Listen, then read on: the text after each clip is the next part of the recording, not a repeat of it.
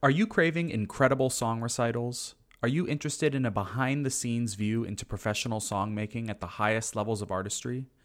Are you looking to develop your own artistic and entrepreneurial skills as a classical musician in this ever-changing 21st century landscape? If you found yourself saying yes to any of those questions, look no further than Cincinnati Song Initiative's week-long program, The Fellowship of the Song. Taking place this year from May 19 through 26, the Fellowship brings together some of the country's brightest song performers and teachers for a week of classes, concerts, and study events. And we invite you to join us as an auditor, either in person in Cincinnati or online wherever you may be located. When you join the fellowship as an auditor, you gain instant access to the entire week's events and can go back and relive the magic through HD video recordings of each and every session. To learn more about this incredible new opportunity, visit cincinnatiSongInitiative.org/audit.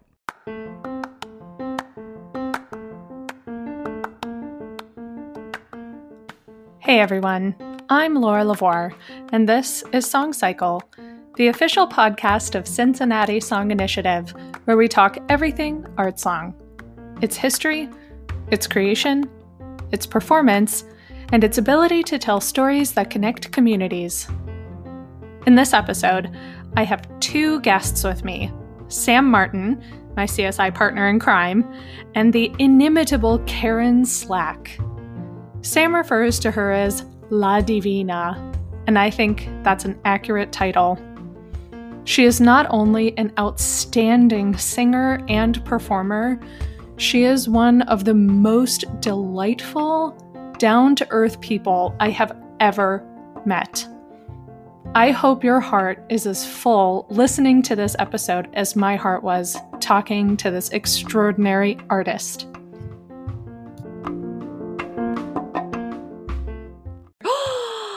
There she is. Hi, how are you? The goddess is here. La Divina. Listen, here. are all doing our best. Welcome. It's great to meet you face to face. Karen, I will have you know that I put on eyebrows just for you. And you should feel very honored by that. I do. I put on extra for you, so. I'm here for the extra. They say guac is extra, and I say give it to me. That's who I am. So I'm all about it. How are you? Oh my God. Are you in Philly? I am. I'm in Philly. And I feel like I have not stopped working, which is great. But at the same time, I'm fast track learning all of these new skill sets, and I think I'm like here. I'm like beyond my wig. Like I'm like, I would like to get a little of a bit of break, but I can't. So I'm sure we're going to talk all about that because it's so relevant, and you are like in the center of the vortex of all of us that are relearning and retooling and adding new skills to our tool belt. So I'll be super curious to hear some expanded thoughts on that. But before we start, you have my sympathy on that front. Well, listen, we are all, as long as it's all about the work. Listen, as long as we're working, if we're working during the pandemic, I think that in and of itself is an accomplishment and a miracle. Amen, sister. Mm-hmm. So, Yeah. Karen, thank you so much for being here. Just Sam and I, when this podcast first sort of became a thing, we were like, we have to get Karen. We have to talk to her. Mostly because I was like, well, I've been watching her from afar on all these live streams for the better part of a year now. And at this point, I just feel like I'm lurking and I'm creepy. So like, we got to get in our own Zoom room here. Absolutely. Thank you so much for being here. You're very welcome. When I got the invitation, I was like, I'll be there. Yes, yes, yes. And I was sort of like, well, when are they going to ask me? Because they're asking all my friends. And listen, I was like, Laura, we're going to ask her, but I guarantee you she's the most in-demand woman in the country right now with all these things. So we got to don't be too excited. She's probably really busy. So thank you for carving out some time for us. For a little CSI. We're all doing the thing, so. Yeah. We're trying it anyway. But anyway, so generally speaking, this is a very chill thing. I know I sent you like a script, but basically we can talk about whatever the heck we want. What I really was interested in, Sam touched on this just a little bit ago, what we would really love to talk to you about is kind of your both like your performance career, but also what you've done during the pandemic to really expand your brand and what it means to be a viable presence in social media, and what it means to be an artist in this sort of emerging technical age, even though we've been in the internet age for 40 years now, and classical music is finally starting to catch up. And we just want to talk to you about that and what it means for you and entrepreneurship and arts leadership and like being a woman in all of this, and also just being a diva and fabulous in all respects while doing it. Thank you. I'm ready to talk, and there's no question. Please feel free to ask what you want to ask. I as you know by watching my show, I'm very open and free and comfortable, and I want people. We need to have conversations that other people don't want to have, so people can learn. Absolutely. So ask me what you want to ask about my career, about anything like that. So. Well, thank you. I mean, we need to know. Well, thank you for that invitation and for being so willing to talk to us, because I know that this, for so many people, has been a really, we'll say, interesting time. Both as performers, but also just as people. And I live in Minneapolis, and as you know, the trial for Derek Chauvin is starting now, and it's weirdly a blessing and a curse to be here, because in the building I work in, they're like, we are going to have extensive amounts of security, but at the same time, it's so fascinating to just be alive during this time and to see history being made 5 minutes from where I live. So chances are stuff like that is going to come up, but just thank you for that invitation, for being willing to talk to us and be open about your life and your performing and everything. We're just really grateful to have you here. Thank you for the invitation. So, Karen, let's go ahead and dive right in. So we're going to start with just a little bit of getting to know you. So, Karen, who are you? 30 seconds. For the millions of listeners that we have for our budding podcast, I doubt that anyone doesn't know who you are, but for those random few that don't, tell us about yourself. Well, my name is Karen Slack -Blackwell. I married someone. I managed to marry someone with a rhyming last name. I love that. Crazy. I am a daughter. I am a wife. I'm a sister. I'm a friend. I'm a soprano. I'm an arts administrator. I am a talk show host. I am, I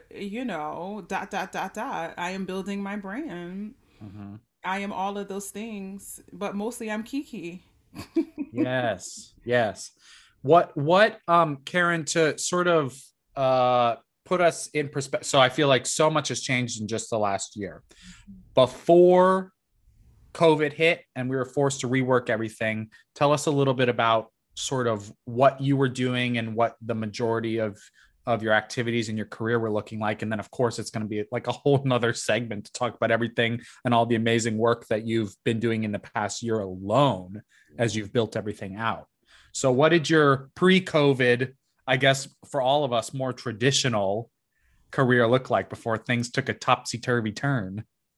Well, I guess 2 days ago, a year ago, was that March 7th was the last performance that I was doing, a night of opera, arias, at a college in Massachusetts with several of my friends with orchestra. And before that, I'd had done 3 recitals. And then the week before that, I was singing at the Met. I was doing Serena in Porgy and Bess at the Met. They added those couple performances and I got the chance to do that. But all fall I was covering at the Met, and then I was in Europe doing auditions. And so my life was just very much like the traditional opera singer, singing, gigging, auditioning, all that good stuff. And then COVID. Yeah, well, but you have a very special place in your heart, and more so than many people, for carving out space for concerts and recitals as well. You know, from what I've followed of you, you're very passionate about that, and so over the course of this episode, we'll be very curious to hear about how you wed all those things together, because it seems like you have a pretty equal passion for all three. I don't want to put words in your mouth, but it certainly looks like you make time for a pretty equal trifecta of concert, recital, and operatic work. Yeah, I'm not the singer to go around the world singing opera, opera, opera, opera, opera. I would get bored. I have to stand in front of that piano and express myself and make Mhm. those artistic choices. I felt like that part of my career makes me a better opera singer. Can you expound upon that a little? Did you develop a passion for art song and your recital work, and to what extent does art song differ from opera in your mind? What part of your soul does it feed that opera might not? Well, I would have to say my all-time vocal idol is Jessie Norman. Mm-hmm. She Of is my course. We love she her. I know, and and I love Jessie Norman, and she when I was a very young singer, when I was a kid, she was the other or Maria Callas and Jessie Norman were the two voices that I heard that changed my life. When I was a 14-year-old kid at the Philadelphia High School for Creative and Performing Arts, my teacher, David King, my choral teacher, was an avid opera goer and opera. He loved opera, and so he would play Maria Callas and Jessie Norman, and I was like, oh my god. And then I found out that Jessie Norman was a black woman, and I was like, oh my god, I gotta find out. And I just saw that she had this gigantic concert career and recital career, um and the leader and the chanson and just all kinds of things. And so I immersed myself in that, and I got the bug and I fell in love with it. Of course, opera was the first thing, because again, everyone wants to be an opera singer. No one says I'm going to be a concert singer. I want Right. to. Well, and also, not to interrupt you, but also, opera singer is the iconic catch-all term for non-musicians, right? For what a classical singer is, right? They picture opera. So for all those reasons, that makes sense. Absolutely. But Yeah. then I found myself like being connected to people like Fassbander and Ludwig, and all of the singers that had the trifecta career were always my all-time favorite singers. And so I went to Curtis Institute of Music for my schooling, and at Curtis we have a very small department, so you had to sing opera, Mhm. you had to sing recitals consistently every year. And and the first, I remember being like 20 years old and being like, I'm gonna sing four last songs, and they're like, wait a minute. So immediately like my Strauss, because it just suited my voice, he suits my voice so well. Uh-huh. Brahms, Mahler and things like, even when I was a Hmm. very young singer, it always was the German leader that suited All the my good voice the stuff. best.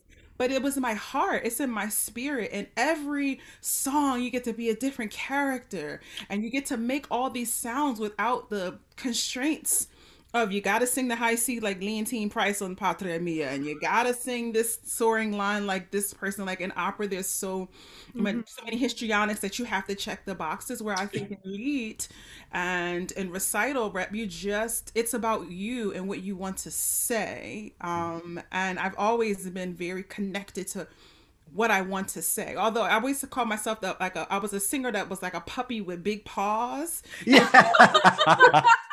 and just kind of just doing everything and flailing around. But I always had my gift and my sound, and I always had my heart and how I wanted to make music. And I always feel the most settled and comfortable when I'm in recital, and the most Hmm. free in a way.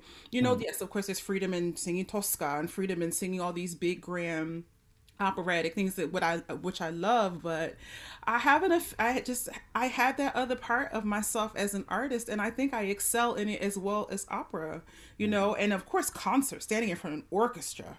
Hmm. Come on, like, Best of both worlds. right. And you get to wear a gorgeous gown, and you get to dress how you want to dress and do the thing and just create the art. To me, that's just freeing. It in a way that opera isn't. So Mm-hmm. Hmm. I fight to do recitals. I used to call my friends who were teachers and say, I will come for $2. I just I just got to sing this program.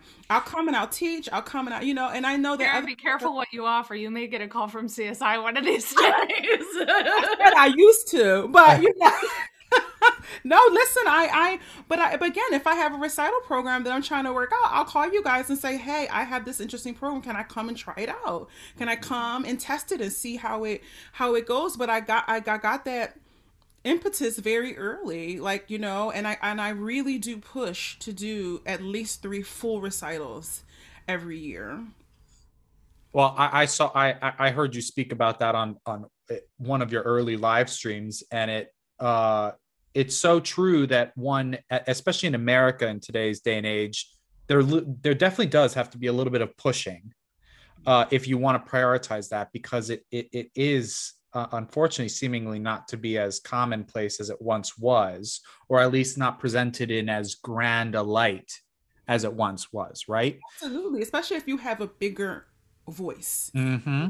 I'm like, what, Nielsen and Flockshaw, all of these great, say, not that I have that kind of instrument, but all of these great singers sang leader, Mm-hmm. Lehman and all that, there was no, and now it's just a different, like, something happened. I don't know. And I don't know really the history of recital, the art of recital over the years, but this idea of like, oh no, very early in my career, they used to tell me, and I won't tell the organization, what, oh, you don't want to do that, you just want to sing, you just sing opera, like, you just, your personality, your spirit is just operatic. And I'm like, okay, like, but I want to do this. Oh no, you don't need to focus on that, Mm. and this idea that you have to have a certain kind of, there's a certain aesthetic that's Right. very maybe leaning towards more British European, well, I Mm-hmm. should say European, but you know what I mean. and Yeah. and if you have a fuller instrument, that you shouldn't want to sing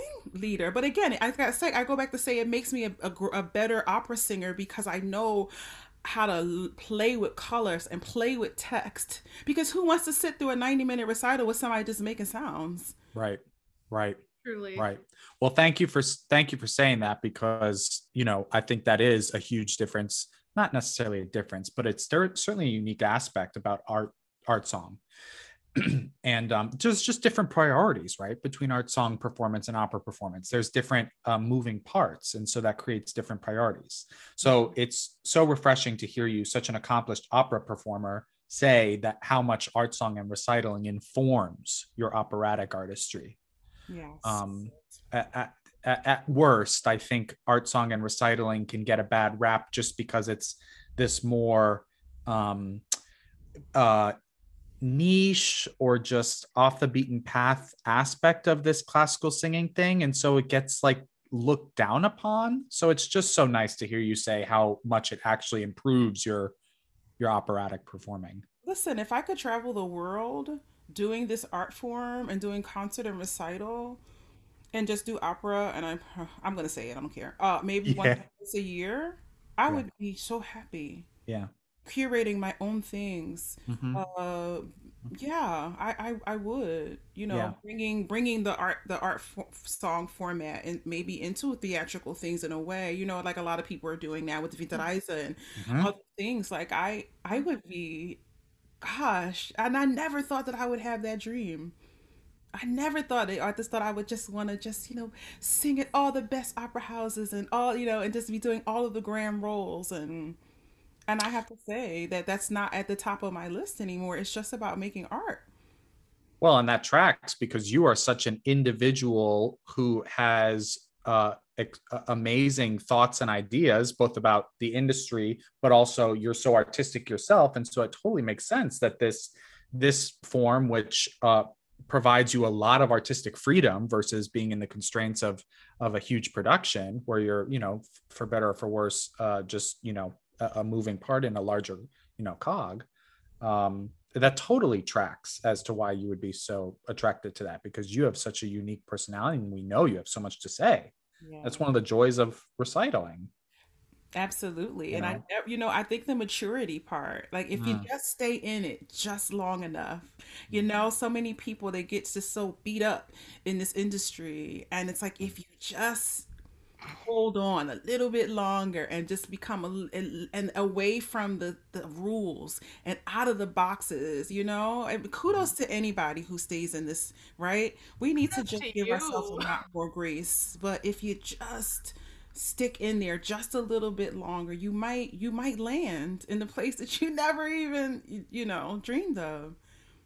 This is some pure gold. I hope we have lots of young listeners I hope so listening to too. this. Yeah. Well, Karen, one of the things that you mentioned that I think is so applicable to what we're going through right now, and what you mentioned about like art song is kind of what you like to do. And it's just so great to curate, your own programs. One of the things that I think is so applicable to what we're doing right now is there's such a drive for people to tell stories that connect them to other people. Right. And I think that's something that I personally have experienced, but I've also seen other people go through is we're in a time when we feel very isolated, both physically and socially, emotionally, mentally from other people. We're finding ways to connect with them. And I think it's really interesting that you bring up this whole curating your own program, telling your own story, coming up with your own ideas, creating your own artistic voice that really reflects who you are and where you've come from, where you're going and where you're at, that allows other people to connect with you in a way that opera might not let them. Do you know what I mean? I certainly do know what you mean. Yeah. I think a lot of that was born out of the frustration to not be in the places and sing the things that I wanted to sing, but being put in that box that I keep talking about. Yeah. And it was just out of pure like F it, like I'm sick of the gatekeepers. I'm sick of the same people who choose the same 10 or 15 people, and sometimes I'm on those lists and sometimes I'm not, Yeah. and so it just was out of just like, I have too much to say, Mm-hmm. Yes, ma'am. Mm-hmm. to like be held back from somebody else's just choice of whether or not I can do this or not. For someone who can't actually do what I can do to make a decision whether or not I'm able to do it or not. Yeah. Ludicrous. Absolutely. So I have a question for you. Now that we've talked a little bit about your love of art song and the stories that they can tell and how it allows you to break down those gatekeepers and tell stories, what to you defines an art song? I've asked a lot of people this question throughout the podcast, and everyone has said something different. And it can be anything from like, art song is based strictly around, the instrumentation. It has to be a singer and a pianist. Mm-hmm. Other people have said things more in depth about the text. I did an episode on my own opinions on what art song is, but I'm curious to you, like, what we've talked about the difference between art song and opera, but what to you makes an art song an art song? What makes an art song an art song? The poetry, right? Of course, the accompaniment. What I've found as I've matured is that to me the art song is about collaboration. It's about two people coming together to tell one story. Mm. That's what it is to me, and that's why I love it. And like I said, as I mature, as I grow, as I am experiencing life, I'm hearing it differently. I'm looking at the black notes on the white page differently. I'm reading the text differently.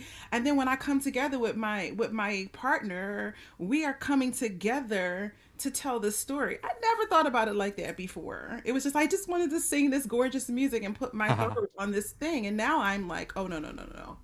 This is about two people coming together and having that experience of telling each of those stories. And to me, that's what our song is.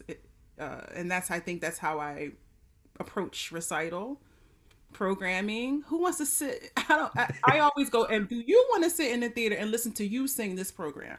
Yes. That's how I program.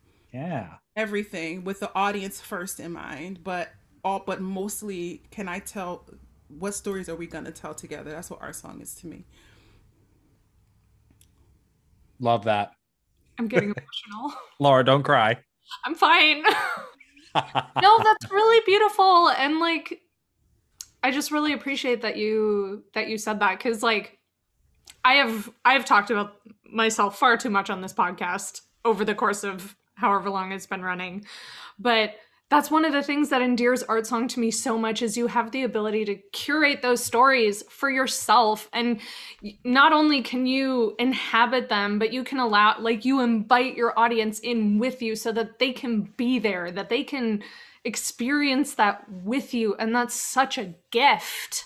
Yes. It's such a gift. I want you to take us with you when you leave. That's the point. That's the sharing part. That's the me having the thing come out of me into the space. It's to give, for you to take it and take it away. If you liked it or not, if you hated it, if you loved it, if it moved you, it doesn't matter, but you felt something. I gave you something to feel, Yeah. That's all that matters.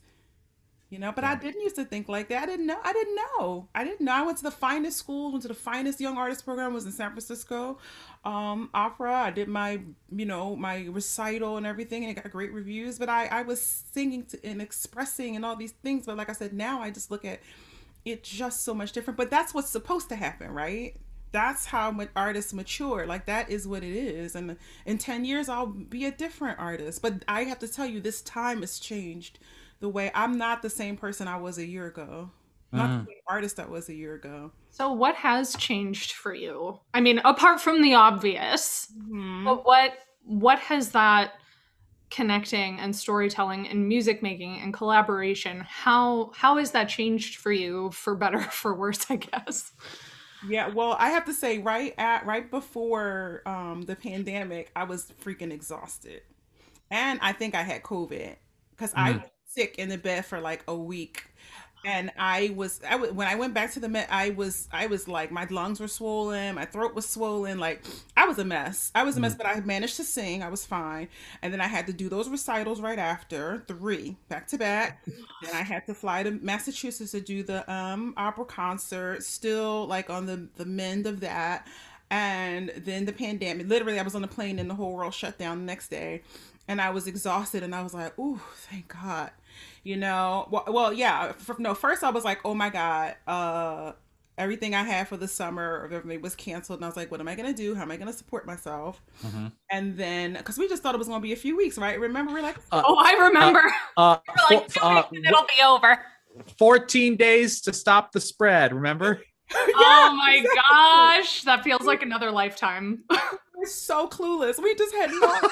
We were like a couple weeks, and it's like, oh, just a couple months, and then it was like, we're stuck in the house where we're never gonna be able to, like, the cat looking outside the window, like, and we're in the house, But so first I freaked out, and then I was like, okay, wait a minute, you're exhausted, you gotta get well, you've been going, and take the time to rest. And then George Floyd was murdered. Right. Yeah. And that's when, and before that, I really didn't feel like singing, and whatever. And I was like, oh, I'm not going to sing. I don't have anything to look forward to. And they were asking for these stupid virtual things. I'm like, what the hell? I don't even know how to sing. I didn't want to sing on the phone. And, I didn't have a ring light. I didn't have anything that I have now. And I'm just like, and then Mr. Floyd was murdered. And I was like, oh, okay, I got to sing. But I didn't want to, I only wanted to sing spirituals. Didn't want to sing any arias, had no interest in singing art song, nothing. I wanted to sing spiritual. Then that's how I kind of sort of got back to singing spiritual, because it was a place that I had to, it cut me to see that man murdered on the television. I had this big gigantic television in my house, and every day I had to watch the images over and over and over again. The only thing I could think to do that I could try to save myself was through spirituals. And then I was slowly getting back to like trying to sing an art song or trying to sing a recital. I mean, opera, arias and stuff. But just to see that over and over again every day, and then my phone started ringing for all these conversations and all these, around race and classical music. And it started to bring up all of this shit. Yeah. And I started to traumas that I had been holding on to, because this new generation is very much into how they feel. My generation is like, okay, you feel it, but you got to keep doing the thing. You Yeah. got to keep moving forward. You got to keep, but the traumas of the things that have happened to me in classical music in my career was coming up, and all of this stuff was coming up, and then it was coming out in my art, and you can't go back. Yeah. You have to just keep moving forward. And every song, every aria, every time I was able to, and then we weren't singing. So on top of the traumas, on top of the racial things, on top of all the conversations, I had nowhere to sing except my house. So when I did have the opportunity to make a virtual recording, it was all coming out. And it was just all this stuff, all these colors, all this voice, all these the way I was singing phrases and things. You can't go back from that. Mm. Yeah. And so that was it. What was that like for you while it was happening? Were you, if I may, Hmm. was it, were you confused in the moment, or you probably knew where it was coming from, but was it such new sensation and things that you were feeling that, how did you feel when it was fresh, when it was happening in the moment? Well, I remember the first time I had come back to singing after not having sung for months. I was just crying, in tears. I was singing Yeah. Visitarte for Oh, yeah, Zweig nun and Visitarte. oh, I mean, if you're gonna make a comeback, you might as well make it big. That's the only way. That's the slack way, honey. Like that's but do the thing. And I was at my coach's house, and of course, we're social distancing back then. It was just like we were even pushing the envelope by even being in the same Hmm. space, last summer, and just yeah. weeping because it just felt everything felt different. Mm. Everything felt different. And yeah, I thought I was doing the thing. I thought that I was expressing from a very deep place. I am, but this is different. Hmm. This is another place, and yeah, it feels beautiful. It feels beautiful. Like I just did a recital for Maryla. I had to re-record my recital for Maryla that got all jacked up because there was a snowstorm, and I was just listening to it. They sent it. They sent it the other day, and I was like, "Well, damn, girl, you Mm. are really singing. You are really singing. This sounds beautiful." It's my program song of the I Sing Songs of Love and Justice, and I was like, "Wow, I want to hear this program in the third time I do it. I want Mhm. like I want to I did it, and it was beautiful and it was heartfelt, but I'm like, damn, the third time I'm really gonna get to the place, but yeah, it's fascinating. It is really, really fascinating. I'm shocked myself because I'm very hard on myself. I'm very like, oh, who wants to, agita, everything is like, oh God, that note, but I can hear the soul in my singing when I listen to myself. I can hear the different So artists. do you think when everything happened last summer, and I will say that that was a long time coming in the sense that, we should have been fighting for this since 1960 and before. It shouldn't have been just this one incident that was like, oh yeah, this is still a thing. But was that an opportunity for you when you got these phone calls to, have these conversations and have these roundtable discussions? Was that your opportunity to say, okay, I've been abiding by these gatekeepers. I have been following these rules. I've been doing X, Y, and Z thing in order to perpetuate my career to where it's supposed to be. And was that kind of your moment to say, okay, I'm finally gonna grow into the artist that I've always wanted to be? Was that kind of that moment for you? I would have to say maybe it was not until the LA Opera panel. I remember that panel. That panel. That was a panel. That was a panel. Oh my, That was a panel with a capital P. Game over. all the letters were capital. I wept during that panel. It, Like, yeah, it oh was. my gosh. Uh-huh. And I was full into combos too at that point too. Right. I think I started combos March, Hmm. April, something like that. And I think the LA Opera panel was like June or July or something like Yeah. that. I had already started to plant my seed in a way, but never the intention to be, the person or to have the conversations in that way. But it was the LA Opera panel panel when I said what I said. And people started seeing me different, and I just had there was a freedom, like people were listening to me, and people and important people in this industry were calling on me for my story and my advocacy and my activism, which I don't claim that I'm an advocate, I'm not an activist. I lean heavily into my advocacy, and I let them decide who was an activist and who's not. But yeah, I just, when I got the mic, I I said what I said. Mm-hmm. Mm-hmm. Because, and it's my story, and I can tell my story how I want to tell it. It's my truth. It is truth. Yeah. But it's not to be accusatory. It is to heal. It is to teach, and that's always the place that I come from. And I think that that's why people respect me. That's why I have gained respect. That's why I gained a position, in this Absolutely. industry. Yeah.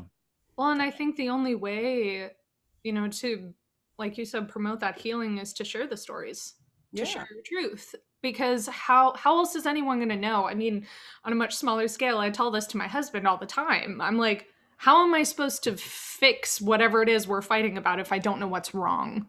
Right. Even though hearing what's wrong can be very painful, Mhm. you know? I'm sure if I told a few people that what you did to me or what you said to me, or you kept me out of this space, devastated me, or could have changed the trajectory of my career if you had just been a little bit more, well, I mean, what are they going to say? How is that, you know what I mean? Like, I'm sure it would be extremely hurtful if I spoke about my experiences specifically with certain people, but Mhm. how will they know? Yeah, you know, absolutely. and not to do it to the next Karen, not the next Karen, the next soprano, whomever that comes after me, because I am very aware of keeping the door open and letting people in, and how I move Right. is to ensure that at least I'm gonna help you get in the door, or make it easier for you. Now what you do after that is join you, but Yeah. Yeah. I try to Yeah. be a responsible artist. Yeah. Yeah. Well, we're so, I mean, so grateful and have learned so much over the past year. And I mean, but for you and all your brothers and sisters to have shared in this way and to go there and in such public platforms too, right? Yeah. We don't deserve it. And yet we've learned so much, and we're so grateful that this watershed moment has come upon us. So I don't know what to say other than, hats off to you all for taking the bull by the horns. Mm. Yeah, I have Um, to say that. Let me just say this real quickly, that, shout out to all of the Black artists who just took the baton and ran mhm, with it, and didn't think twice. Didn't think twice. Didn't think mhm. about their reputation. Didn't think about any, like, and just in this moment. Like, I really feel like we kept the whole pandemic and classical music. We kept it alive. It was amazing. It was amazing, but it was strength in numbers. It was this moment of, I mean, and what's crazier is that it all happened electronically and digitally, but it was this huge moment of solidarity. Yes. All Uh, artists, not just Black artists, but a lot of artists were doing some really amazing things. yeah, yeah, but truly, it literally was this like uh, uprising in the most literal sense of the word. Mm-hmm. And So, I feel yeah, unworthy. yeah. You invoked conversation. So let's back it up. So tell everybody what Kiki Conversations is, and then let's open that door to learn a little bit more about, how you're evolving over this pandemic era and all the new facets that your career is taking on, because it's all pretty much started with this The brand. the Kiki Combos. I love my little show, and I It's haven't not done. so little anymore. It's not little. I know. I love Kiki combos, and I missed it. I missed last week, and I'm supposed to do it this week, and it's all so much going on. But anyway, Kiki combos was born at my kitchen table with my husband talking. I'm like, I have this idea to do this thing, and I had been wanting to do something like this for a number of years when I'm on the road to interview artists, because I love talking to people. I love hearing their stories. As you know, I love talking. But more importantly, I love hearing, and that idea of being at like the hotel bar with a glass of wine or a cocktail or something, just Yes. talking. Yes. Yes. I miss so much. And so, Listen, Karen, I'm coming out to Philly. We're gonna have a drink when this pandemic's over. come on, girl, come on, let's go. I love it. I love it. I find it's fascinating. And so I was talking to my husband. I'm like, what do you think about me doing this thing? And he's like, are you sure? Are people in the industry gonna, what are they gonna say? And I'm like, well, everyone's sitting at home singing to their phones, and I damn sure didn't want to do that. Like, I was not giving full recitals on my phone. I was not doing that. And I know the artists were doing their, their talk shows and talking to each other on Instagram and kind of staying connected. And I just didn't see what I would have done, and so I was like, well, let me just create it and call my friends. I just happen to have some pretty cool high power, famous friends, and every time I asked someone to come on, they were like, yeah, because of course we're all doing this, sitting on our couch at home during pandemic. And so that's how Combos was born. I called Janae, was my first guest, and and then after my first show, Terrence Blanchard and his wife Robin literally called me on the phone and was like, we're going next. And I wanted to save Terrence for later because he's a big deal, right? But we're like family. But they were like, we're coming on next because you are so great. You have this thing, and everyone kept telling me, Morris and Robinson and Stephanie Blythe. They're like, girl, you're onto something. And so and that's every week I was churning them out. And then Jam in June was when I was doing 2 a week, and I was interviewing all the composers. And that really kind of just took it up, and I love that show. I enjoy it so much. It exhausts me because I get so nervous. I always have to think of like, oh my God, what in the hell are you doing? Like, this is not what you do. And then I get in it, and then I'm like, it's like a performance. I get exhausted afterwards, but I'm so whatever the residue and the spirit of the guest they leave on me, it really does stay with me. And I want to build it. I want to make it a thing. And I tell my agents, I'm like, we're going to grow combos. But my friends like, grow slow. Like, I want to make it like, I want to interview more than classical artists, of course. And, and really go mainstream with it. But I want to bring classical music along with me. Right. Yeah. And that's my idea. And,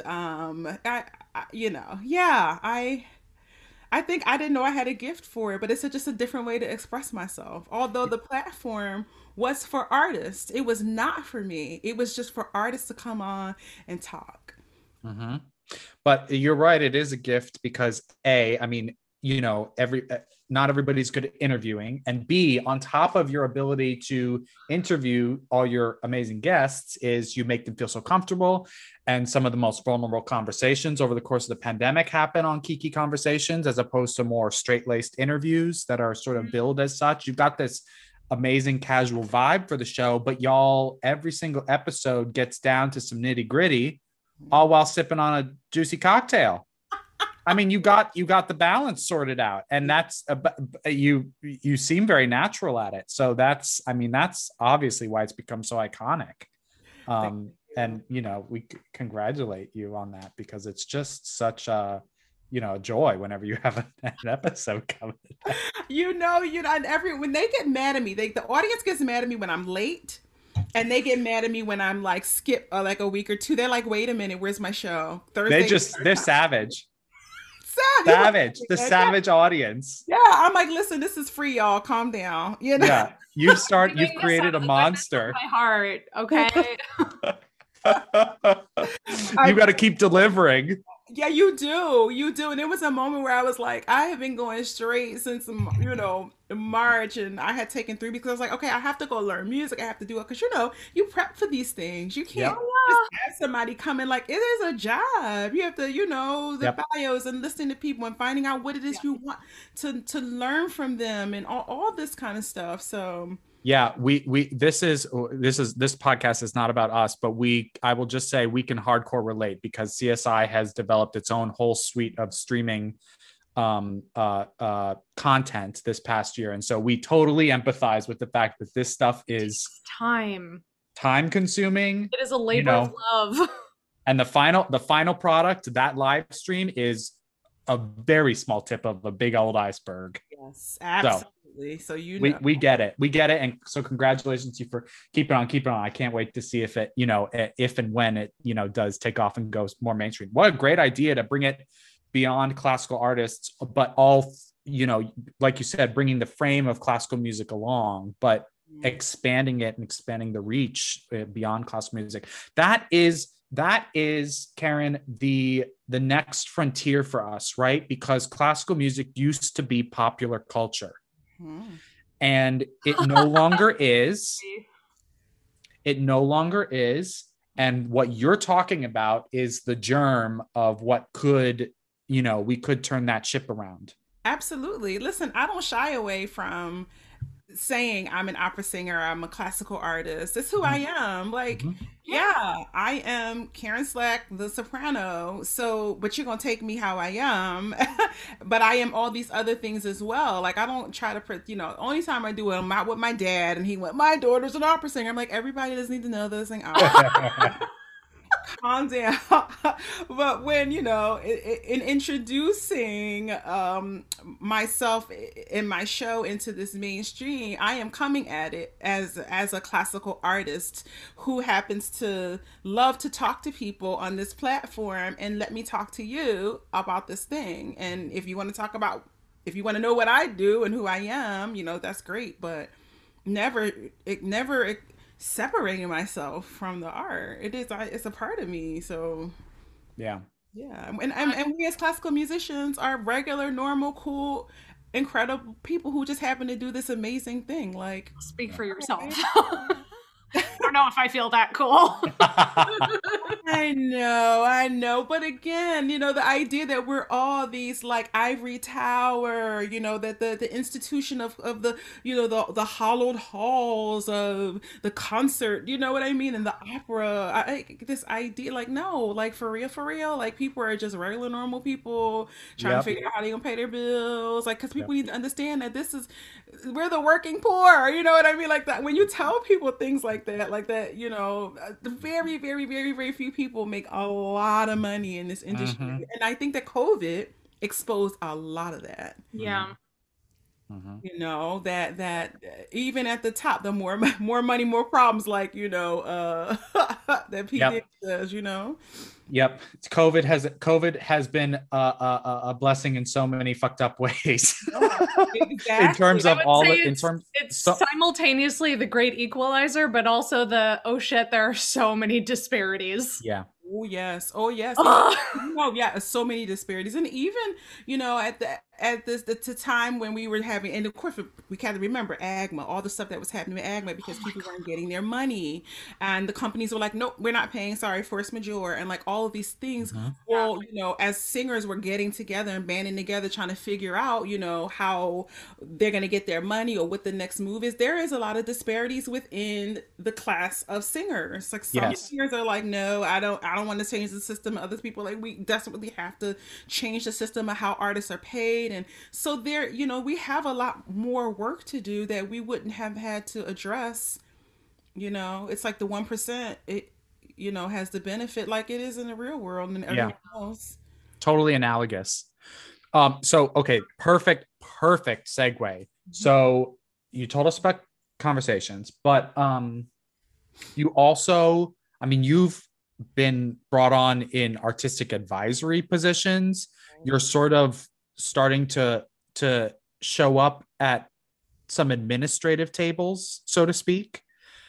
To the extent that you can share, tell us about some of the stuff from that angle that you're starting to see, maybe hopefully changing for the better, or what are some goals that soloists that are banding together have to try and move the needle forward? Those opportunities for growth.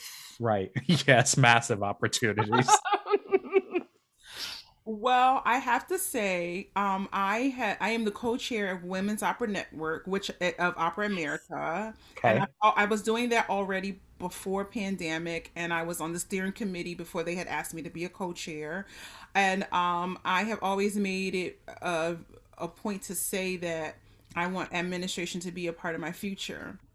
I've Right. always said that. And my friend and Angela Brown actually reminded me. You used to say when you were, young singer, I'm gonna run an opera company someday, and I totally forgot about that part. Now that I know, I'm Do you like, like color coding and sticky notes? I think I was like, I'm gonna be the leader.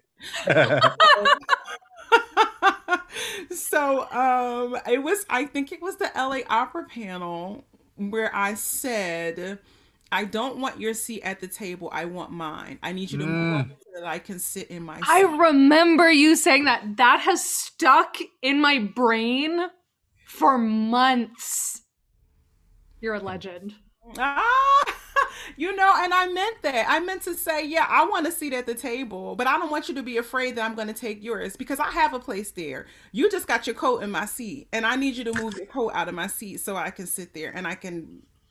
And that's how I feel. Like that's the energy that I Yes. brought into that space and bring it to space. And Yes. then my phone started jumping off, girls. Yes. My phone, like people are and I've had to turn down a couple of nice offers during this time, I have to say. But when Sue Dixon sent me oh God, I don't even know, it sent me a DM. Sue Dixon is the general director of Portland Slide into your DMs like slid in my DM and was like, can we have a meeting? I'm like, okay. First I had never met Sue. She's the new general director as of I think maybe last season. And I'd never sung in Portland Opera. I didn't have any connection to Portland outside of having won the competition many, many, many years ago. And Sue, I had a meeting with her, and she is like, I've been watching you, and you are exactly the person that I feel like is the future, and I want you to come on as an advisor. And I was like, okay, like I've never done that before, but again, my male friends are advising companies, not Mm-hmm. very many women and no black women. So this is before Mm-hmm. Afton Battle became general director of Fort Worth Opera. Right. And it had been 35 years before since a black woman had been leading a company. And we just don't get those kind of opportunities. And so not even for advisor. And so I said yes to Sue, and it's been a wonderful opportunity. And then Joel Ivany, he's a director, called me and asked me to co-direct the opera program for Banff Center in Canada. And I worked with Joel already 2 seasons ago in Dead Man Walking. We had done like a year of Dead Man Walking. It was his production. mhm. And I taught as an opportunity because they needed to diversify their programming again, and I think this is all what this has been about. Like everyone wants this change, but then you look around and there's like Sue and Kim and Dan and Tamika and Keisha, and you know what I mean? They are Mm-hmm. not there in those spaces. And I mean, I Mm-hmm. hate to be, I mean, I'm not, you know what I No, mean? no. Say that. You. It's like they are, there's no one there because they not allow us to be in those spaces, because to even get those jobs, you got to be in the system. You have to be Mhm. in the pipeline. You have to your mentor your I told an artistic director, a general director, just recently. I asked him, well, what do your mentees look like you? He said, yeah. I said, well, that's the problem. Mm. You need to mentor people who don't look like you. Mm.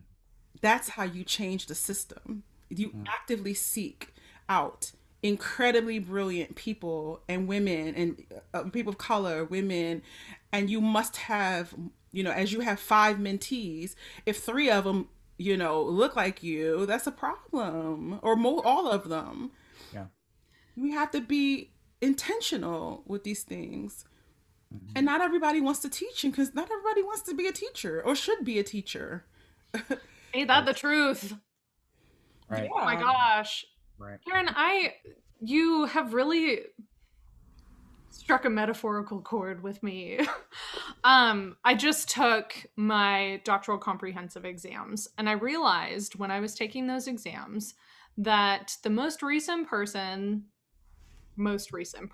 that I needed to study in order to prepare for these exams was Poulenc.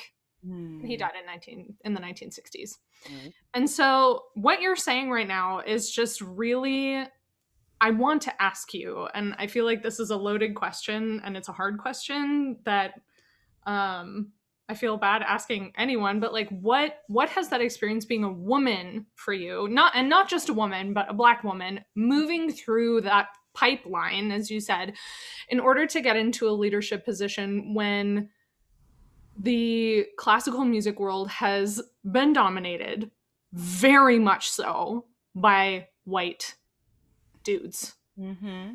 Because I think, and it's something that, Sam and I have talked about a lot as organizational leaders, and we say, okay, this is something that we want as an organization, but at the end of the day, it's just Sam and me. We have the opportunity to go out and seek out artistic advisors who represent what we think is important and what other people think is important. But what for you what has that experience been like as a woman going through all of these steps in order to get into artistic leadership, and what does that mean for you to set up that for future generations? Well, I have to say, it wasn't until I built my own platform. Yes, ma'am. Yes, you did. Did they even believe that it was possible for me to do to be in leadership? Even of course the women, like Catherine Smith, who is the general director of Madison, my agent Anna Di Archuleta, a few other women who are in the women's opera network, Laura Lee Everett, saw my potential because I worked with them. Gosh, and Andy Jorgensen in St. Louis. He's the general director of St. Louis now, and I did a talk last summer before last, when we were there for Fire Shut Up in My Bones, and Catherine asked me to do a talk, like a little brunch talk, just to talk, and Andrew said, oh my God, like, you have the thing to be a general director, like, you have that thing. And I was like, oh, would you mentor me, would you let me shadow you doing the, and he was like, what now, you gonna steal my job, are you crazy? It was just in jest, like, that they saw my potential. But it wasn't until I built my own platform and started having these conversations did they go, oh, okay. Mm-hmm. You started being taken seriously in big quotes. Absolutely. And I'm like, well, I'm not the only one that, and I encouraged other women, other singers, and the more work that I do through Women's Opera Network, the more singers feel empowered to speak and to say and to be more present in these spaces.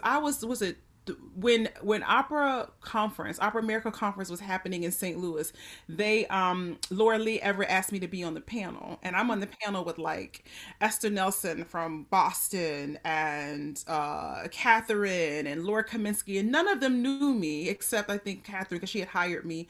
But they were looking at me like, what's this singer doing here? What do you know? It's just like, you can't go to opera conference if you're a singer, like, because it's an administrative thing, right?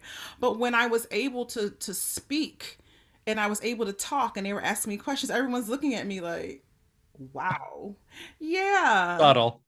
And I'm sitting my beautiful Black self on the end of the table with all of these powerful women, and I can see them all looking at me like, oh, wow. Well, folks, this is a podcast, but looks of surprise and incredulousness coming from Karen right now, and that's just not right. Oof. Yeah, I took my place. Yeah. I waited for everybody to say what they were going to say. Mm-hmm. And I said what I had to say again. Mm-hmm. And I wasn't even trying. I was just like, the thing. And then, of course, in these big conferences, in these rooms, these meetings, there's all the people, all of the, you don't know who's out there. Some people you see, some people you don't, and that these are all the important people in the industry. But that kind of started the thing. But it is, for me, I know that my sheer presence in a space allows for other people to believe that they are there. And that's why it goes back to what I said earlier. Like, I understand and I respect the fact that when I'm in these spaces to try to represent and do my very best, so that people understand that what I represent, but that other people can do the same thing if they want to. It's so fortuitous that you have all of those things inside of you that you want to do, because so many people get into positions of leadership or power and they either don't have those broad of horizons of thinking, or most cynically, they're not interested in sharing, mentoring, passing on, growing, right? If it could be a selfish thing at worst. And that's why we are where we are. And that's why we are where we are. Genau. So, and I know I have so much to learn. I'm not saying I know everything. I'm just saying I have a desire and a passion, and I'm teachable, and I know that the skills that I have learned as a singer, what I've learned through this process, which, you know, is that the skill set that I have as a singer is immeasurable immeasurable use in administration. All of the cocktail parties, all of the things, the social things you have to do is what you have to do as a GD. All the schmoozing, all of the, you know, like I said, Mark Sorka said, what you know in your 20 years of learning this repertoire is necessary to be a leader, an artistic leader, instead of teaching someone as like the business person who comes into the business. Yes. You know, yes, you can learn how to read a spreadsheet, how to balance a budget, you know how to work a room, you know how to speak to donors, you know, and you know repertoire, and you know singers. Right. And you know languages. What makes you know, and Laurel's like, you can do that job. Yeah. And you have that extra thing. Yeah. And the golden egg of empowering artists to move into administration is that they have the empathy of literally coming from their artists themselves. So it's not sticking some Harvard business grad into a managerial position in an opera company and being in charge of all the wacky, silly, but legitimate things that come with taking care of artists, specifically singers in opera companies, but all those moving parts. Absolutely. Yeah.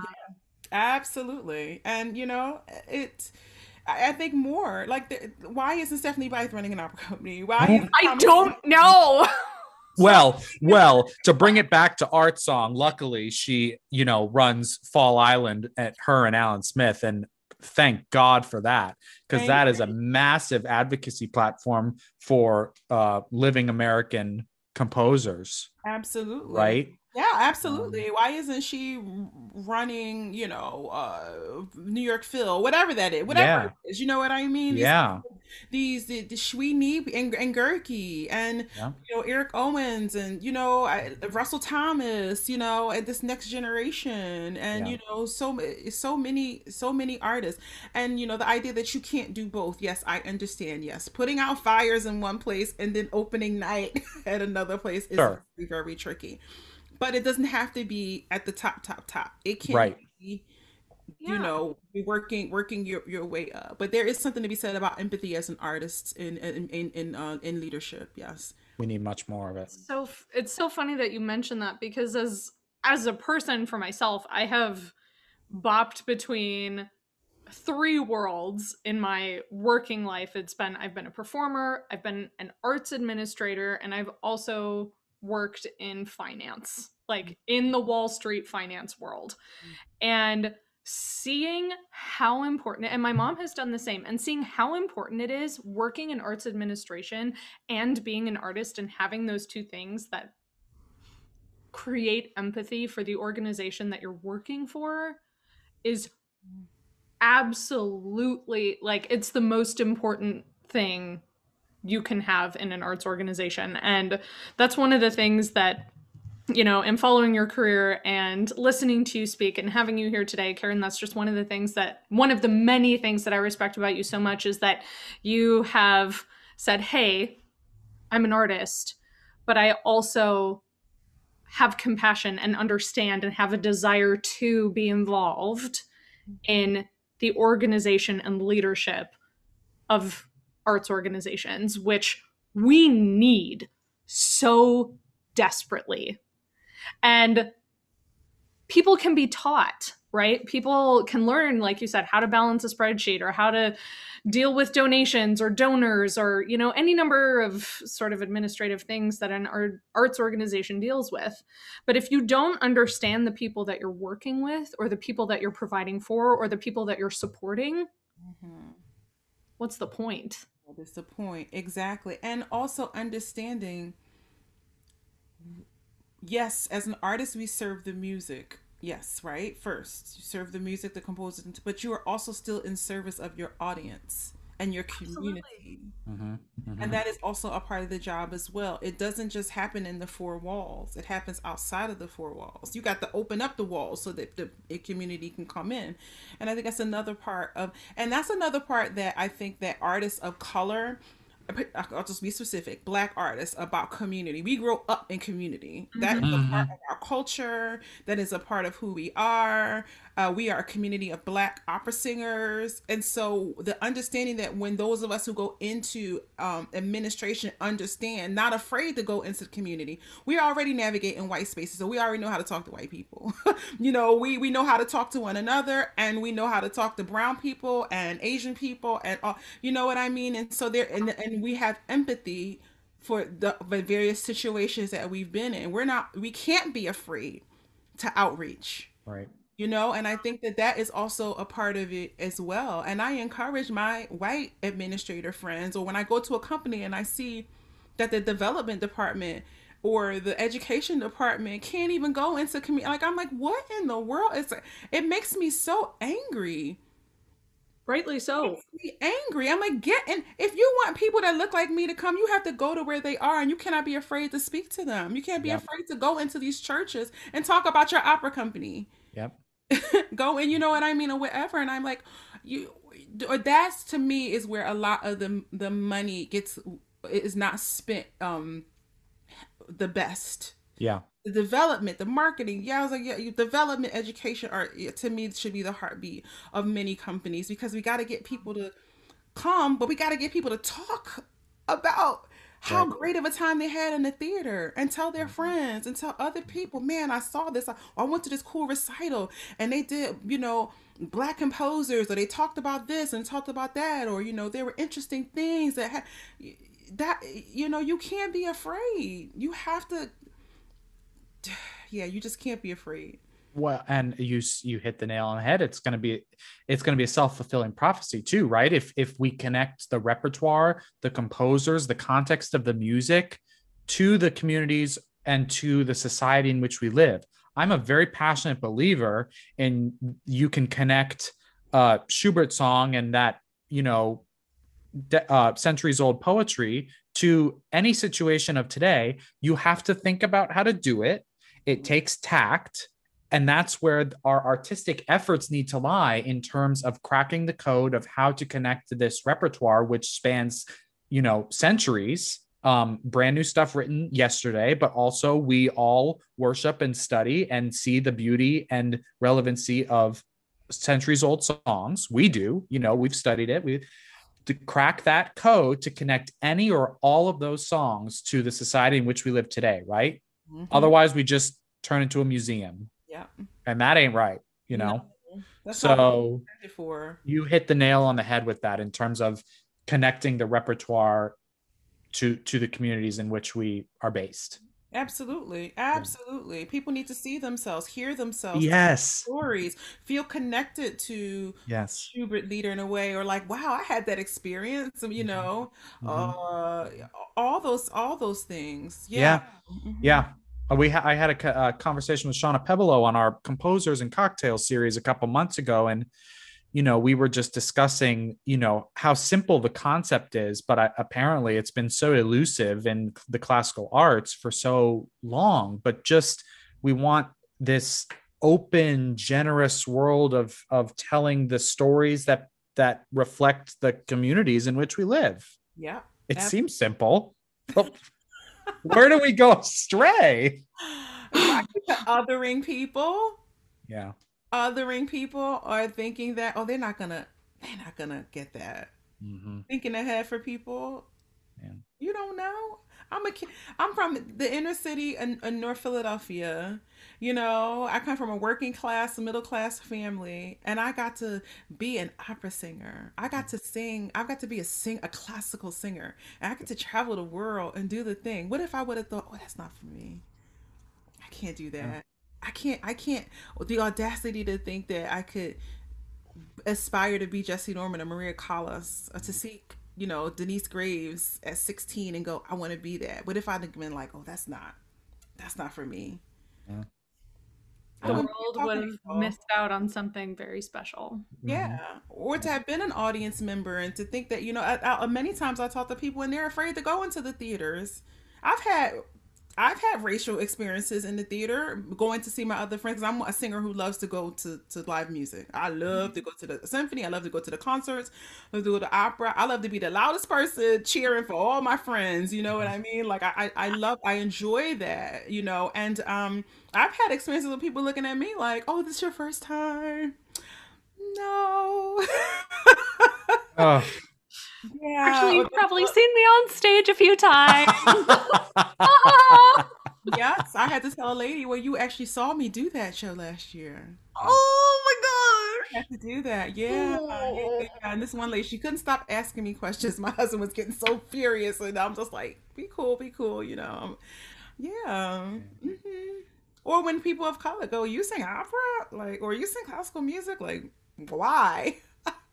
Because that's what I've been assigned to do, honey. That's what I say.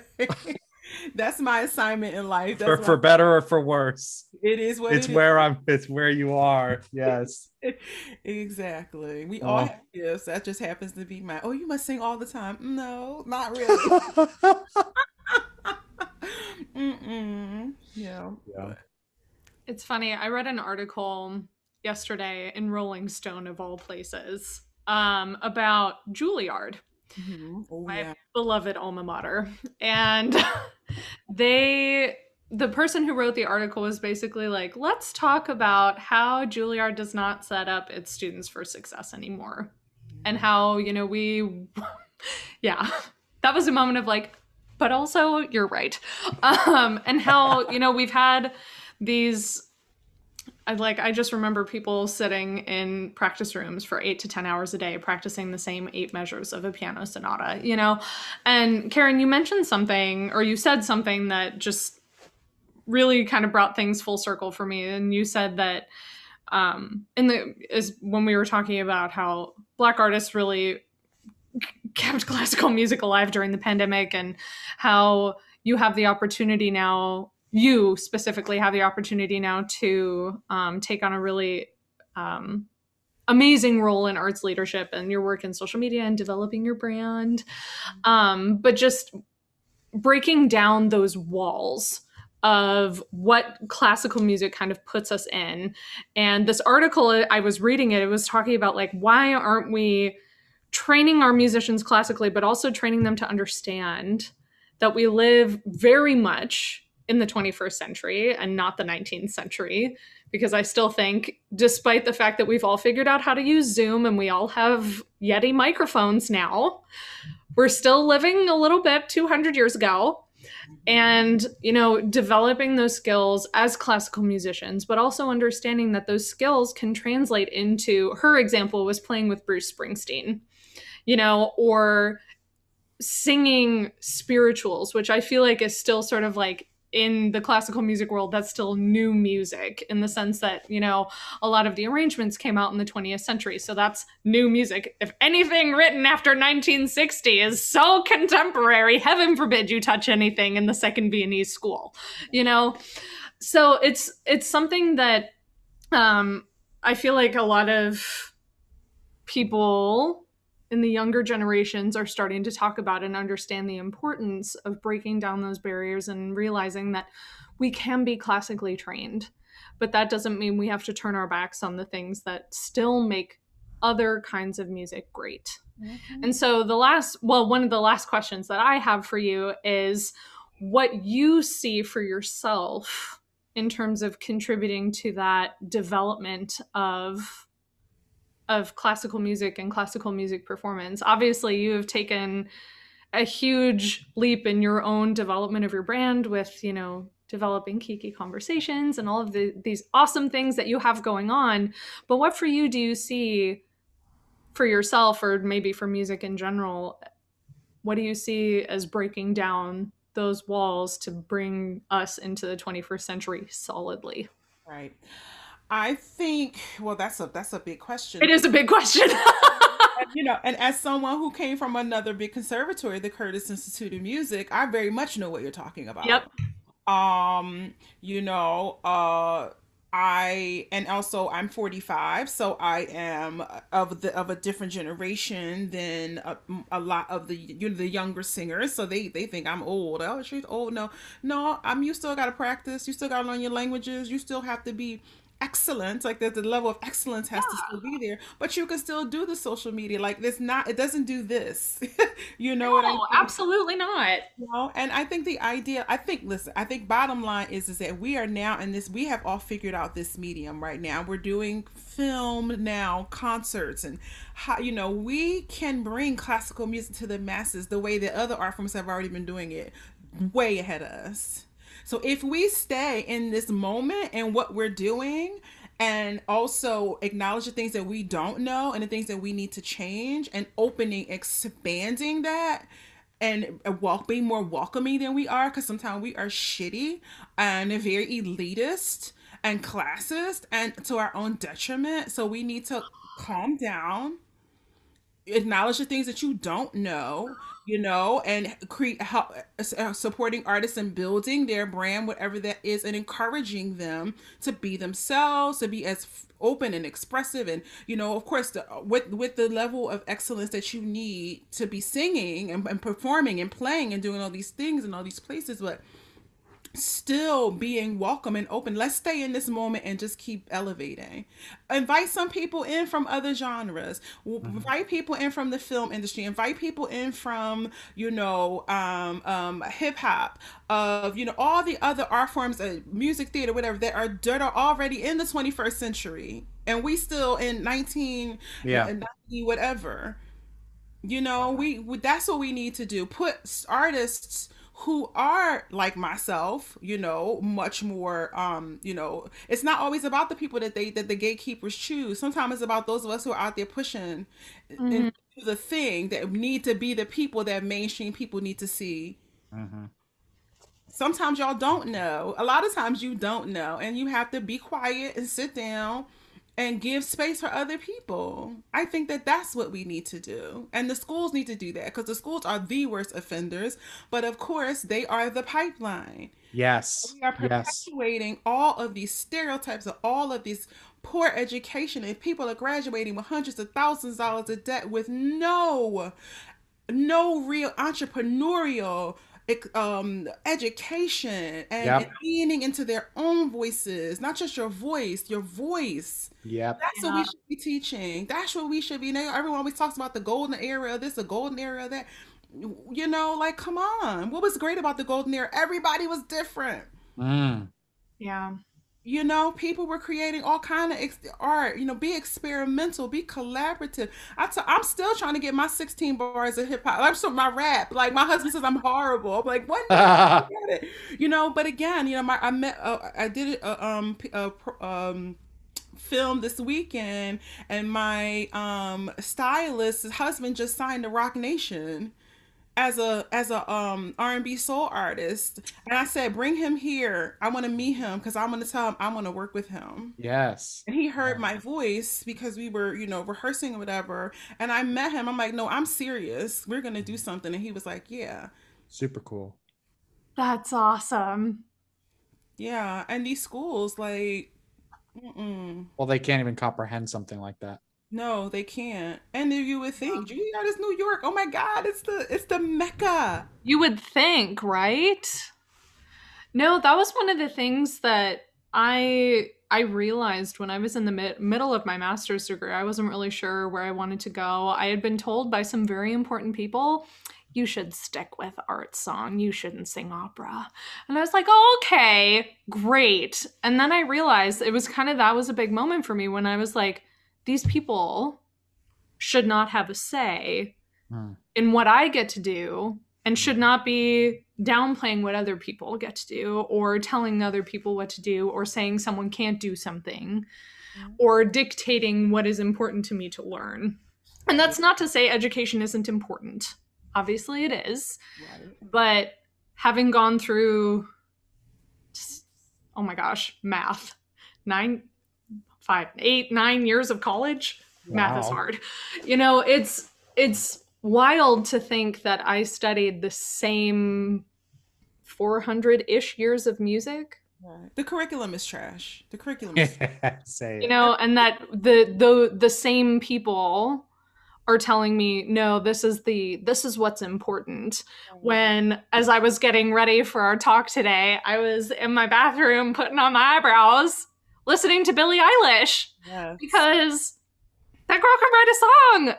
Yes. I know, exactly. And you know, interestingly enough, the first time I got to sing Champion, which is Terrence Blanchard's piece, I was in San Francisco. SF Jazz was doing a collaboration with Opera Parallel, and I'd never met Terrence, and I knew who he was. I knew he was gigantic in the jazz world. You know, I had grew up listening to him play on all of the Spike Lee soundtracks, and like, so I knew the sound because I grew up with it. And he, after the performance, after the dress rehearsal, he walked over to me and was like, and I was nervous. I like put my hand out, you know, like, nice to meet you. He was like, come here, girl, give me a hug. And like, he embraced me, and he was like, you are, you know, you bad, you know, bad meaning good, you know, you're bad sister. And we were just talking. And he, you know, he was like, why aren't you famous? Like, you should be everywhere. It took somebody who wasn't even in our world to see something and hear something in me. And then he wrote Fire Shut Up in My Bones for me. He's like, no, that's the person. And he is such a great mentor and a great like support and all of these things for me. Somebody who's not in our world. I never got that kind of love from, I mean, I can't say anybody. There have been people in my career, but like, he's like, you can do whatever you want to do. You can be whatever you want to be. Know that, you know, you are more, you deserve more. But again, it took somebody who's not even in our genre to pour into me like that. That shouldn't be that way.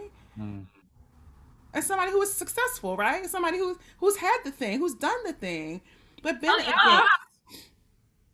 I still got my shit, you know, and he just was like, forget that, you know. Him and Robin poured into me, like, don't think about those things. You got to stay focused. Don't think about the, you know, the stuff you've been through. You know, you just got to keep moving forward. Well, how awesome. That's why, you know, like I was saying, that's why I'm getting my doctorate, is because I'm like, I want to be the one making these decisions. I want to be the one updating these curriculums to bring things into the 21st century, to have things like contemporary music, electronic music, pop music, spirituals, you know, music that really should be performed, sung, appreciated, and loved every single day. Yeah, into our curriculum, and not just like, oh, well, this is a very new special thing. This is different. You're strange for performing this music. Why would you do this? You know, it's not part of the classical canon. Absolutely. You know? I have a desire to be a consultant for orchestras, because I think orchestra programming is trash. Yeah. With those special concerts and all that mess, the Black History program, or the Latinx, or the Asian this, or the especially for vocal. Come on, you guys know. They're like, no, that's not. People don't want to come see that again. Over thing you've been doing for 10 years, you know. So I think there needs to be a complete overhaul, and I hope during this time we don't try to slip back into what's comfortable, the comfortable, you know, I say the comfortable like robe that is filthy. It's got like coffee stains, like, you know, smelly, you know, it's got potato chips on it, but it's comfortable. It's what you know, but it's not actually. I think Karen's describing my bathrobe. Yeah. But there's that thing of like, ooh, but it's a mess. It's what such a great metaphor. It's what we're used to. We think we're comfy in it, and really you take a step back and you look at that bathrobe. I think what you said is so important to remember, because I feel like so much, and I've talked to Sam about this, I feel like there was a huge cosmic shift around the election when we realized that both election-wise and pandemic-wise, there was no going back to what was normal pre-pandemic and pre-election, you know? And I feel like people are going to try really hard once everyone is vaccinated to go back to what that dirty, potato chippy, coffee stained, Yes. crusty bathrobe Yes. that's yes. comfortable. You know, it's the safety blanket. And I feel like it's up to us to encourage people to say, there's something much better on the other side of all of this that will allow us to live more freely, to express truth in a really beautiful and freeing way. And I'm hoping that all of us can be conduits for that and not just recede back into our crusty bathrobes. Well, and the group that has been doing the most of that this past year has been individuals, followed closely by small arts organizations. Amen. We are the speedboats in this situation. Them big behemoths are the yachts, and they're taking a little too long to turn the ship around. They're cruise ships. You mean yacht? Yeah, they're cruise ships. They're cruise ships, and they just hit some icebergs. So, yeah. So, nailed it, Laura. It's up to us. Classical music needs to be the catalyst in the forefront of the change, because we are a dynamic, incredible art form. We are everything. We are everything that that is that should be transformative. We need to be leading that. One of the things that I talked about in the most recent podcast episode I put out, was this idea of craft, and that we as classical musicians have taken time not only to craft our voices or our instruments or our technique, but to craft our languages, to craft how we tell our stories, to craft how we connect to people. And that's not just, how we stand on a stage, but in your case, that's how we talk to people over Zoom, or how we create a social media presence, or how we bring people together to experience something new or special or different or emotional. And I think it's really important for us to recognize going forward that we can't lose the craft. And I think there's going to be, I don't know about the rest of y'all, but I haven't actually practiced in a while. It's been a long time. And, that's one of those things where I'm like, I can always go back to it. It'll be fine. But it's the work going into the craft that keeps what we do alive and special and different and really amazing from all the other sort of noise that's happening around us. Yeah. Karen, we sort of asked you why art song for you earlier, but if there are any parting thoughts you have in terms of, any nuggets you want to leave our millions and millions of listeners with for just, why art song for you, or why art song in general, and especially how it could possibly meet the moment we're in now. Why art song for me? Because there are no boxes in art song. There are no costumes. There are no props. There are no nothing to lean on. Just you with your partner telling your story. And I cannot emphasize enough how, if you are a real artist, if you are a true artist and you step into that, that is your power, is growing that, expanding it, making it stronger. It's like building a muscle. We always talk about building stamina as an opera singer, right? Being able to sing these big long phrases and but I think our song helps you build your muscle, your mind, and your spirit. Yeah. And you have to keep doing that, and you have to keep exploring. Listen, I don't know nearly as much repertoire as I need to learn. I know what I need to know for whatever I'm doing, but God, the breadth of repertoire. When I start talking about subject matter and I ask my friends, they're like, "Oh, you can do this," and I'm like, I didn't even know that existed. But that's why art song for me is, because I can just keep peeling the book and opening the book and to seeing all these gems and all these jewels, and not everything is great. No. But Nope. there is something for everybody. Yeah. And then you have the you know, I can't stress enough to young singers, you know, listen. I remember I was making I was going to do the 24 Italian art songs. I was going to a God university. bless. We love those 24 Italian art songs and arias. We love them. They kicked my ass, okay? When I tell you. Seriously, people are like, oh, these are shit. They're so easy. You know, you learn them in your freshman year of undergrad. They are so hard. They are hard. They are technique in a book. Oh my gosh. Between that and Mozart, you never have to take a voice lesson again. Absolutely. And I didn't, you know, and naively I thought I'm gonna teach these kids how as a mature artist I'm gonna go and sing. And then I started working on them. I was like, oh my God. Like, Carola Gloria was kicking my ass. Oh my gosh, for me it was Canzone dal Gange. That was the end of me.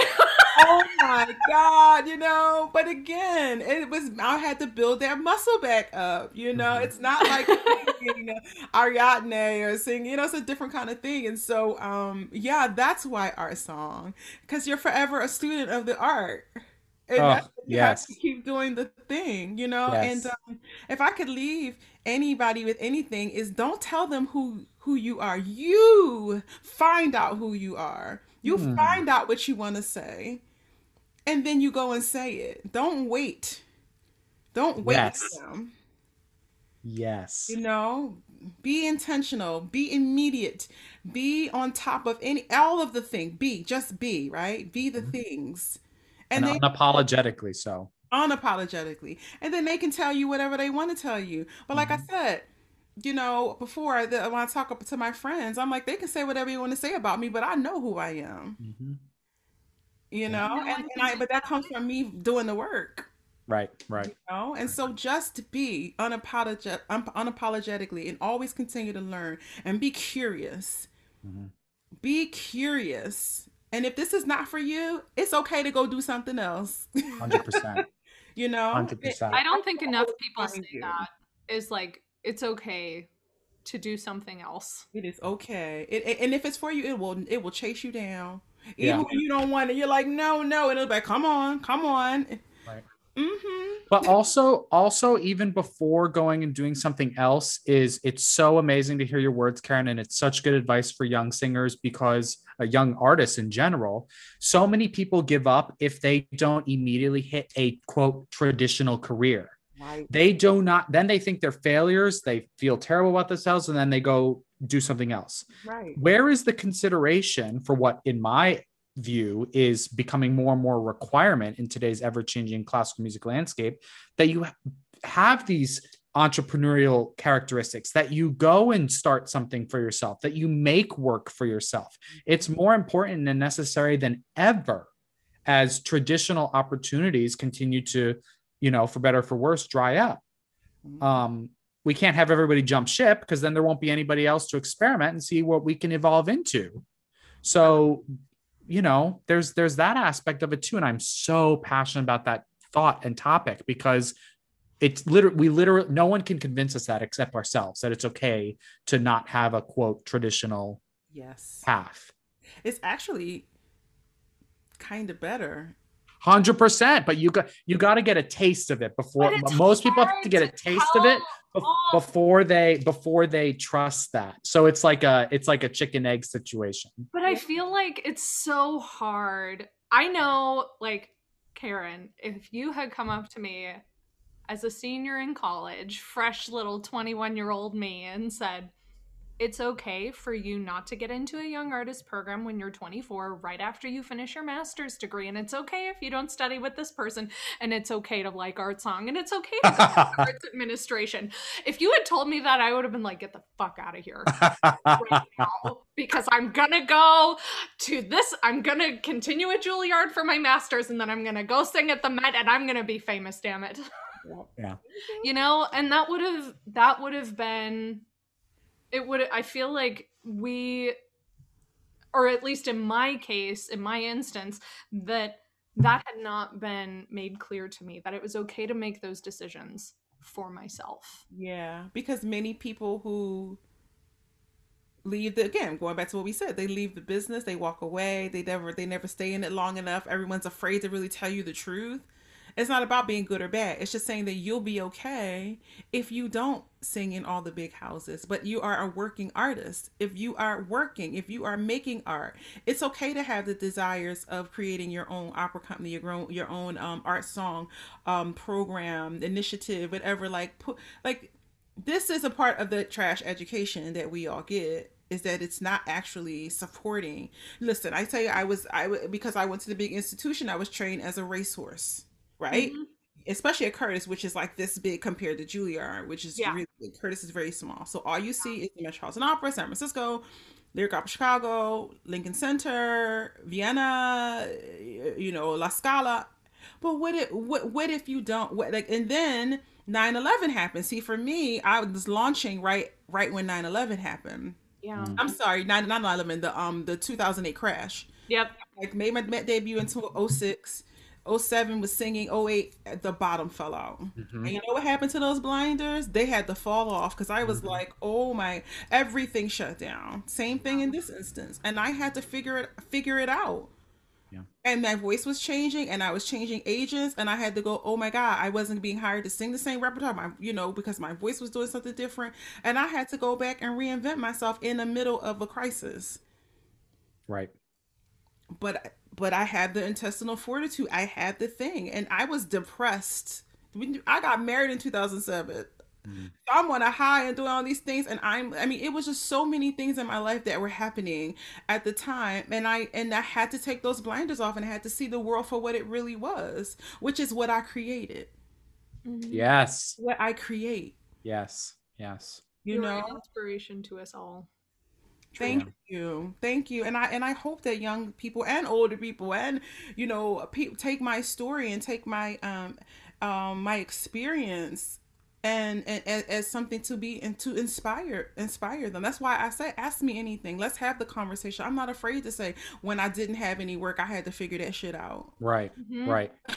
Right. When my phone wasn't ringing, even before the pandemic, I had a incident where I was singing at a company and they didn't like my performance, and then I wasn't able to get the other contract that I wanted. So literally at the same time I was singing all those concerts, I had gotten bad news about my career, about this big gigantic company. It was like, no, not her. And then the pandemic happened. So I'm carrying all of these things, and here I am a year later. Yeah. In a completely different space, in a completely different power situation, and all of those things on my terms. Yes. That's it. That's it. That's it. So, the People's Diva, Karen Slack, how can people connect with you? Because gosh, if I was listening to this episode 90 minutes in, I'd be like, oh my God, I'm knocking on her door. So don't give us your address because we know that front door will get broken down. But where can people follow you and support you? All on my socials. Instagram is Kiki Slack Soprano, Kiki Slack, Twitter, and Karen Slack on my Facebook fan page and on my personal page. I'm always very accessible to, the crazy people can stay away, but everyone else is You hear that, crazy people? Go away. We don't need you here. No one is a stranger to me, and no one and everyone. I don't believe in fans. I just believe in friends until they act up. In which case, you send them our way, and we'll take care of them. Yeah. I like that a lot. Yeah. Good. Perfect. Laura, what else? My heart is full. Do we have pithy advice that we need? I think Karen gave us the pithy advice. She was like, be yourself, do your thing, don't let anyone else tell you what to do. And damn it, I'm going to go and be myself and not let anyone else tell me what to do. There is no pithier advice except one thing, and that is coconut LaCroix is the absolute best. I will fight you. You are wrong. End the podcast. End it right now. Sam, this is not your podcast. And I know, but anyone else, including Karen, will agree with you. Yeah. It's gross. Thank you so much for speaking with us, Karen. This was a true joy and a pleasure. Thank you for the invitation. Anytime. Anytime. I don't And, think I've ever smiled so much. I feel and like hopefully we'll all be in a room together before far too long.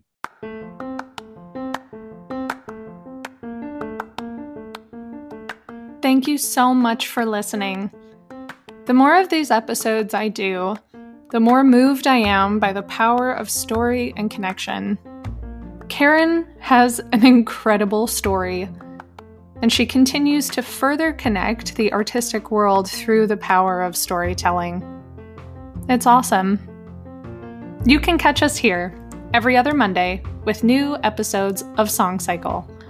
And be sure to check us out online at CincinnatiSongInitiative.org and on all the socials. Until next time, just keep singing, y'all.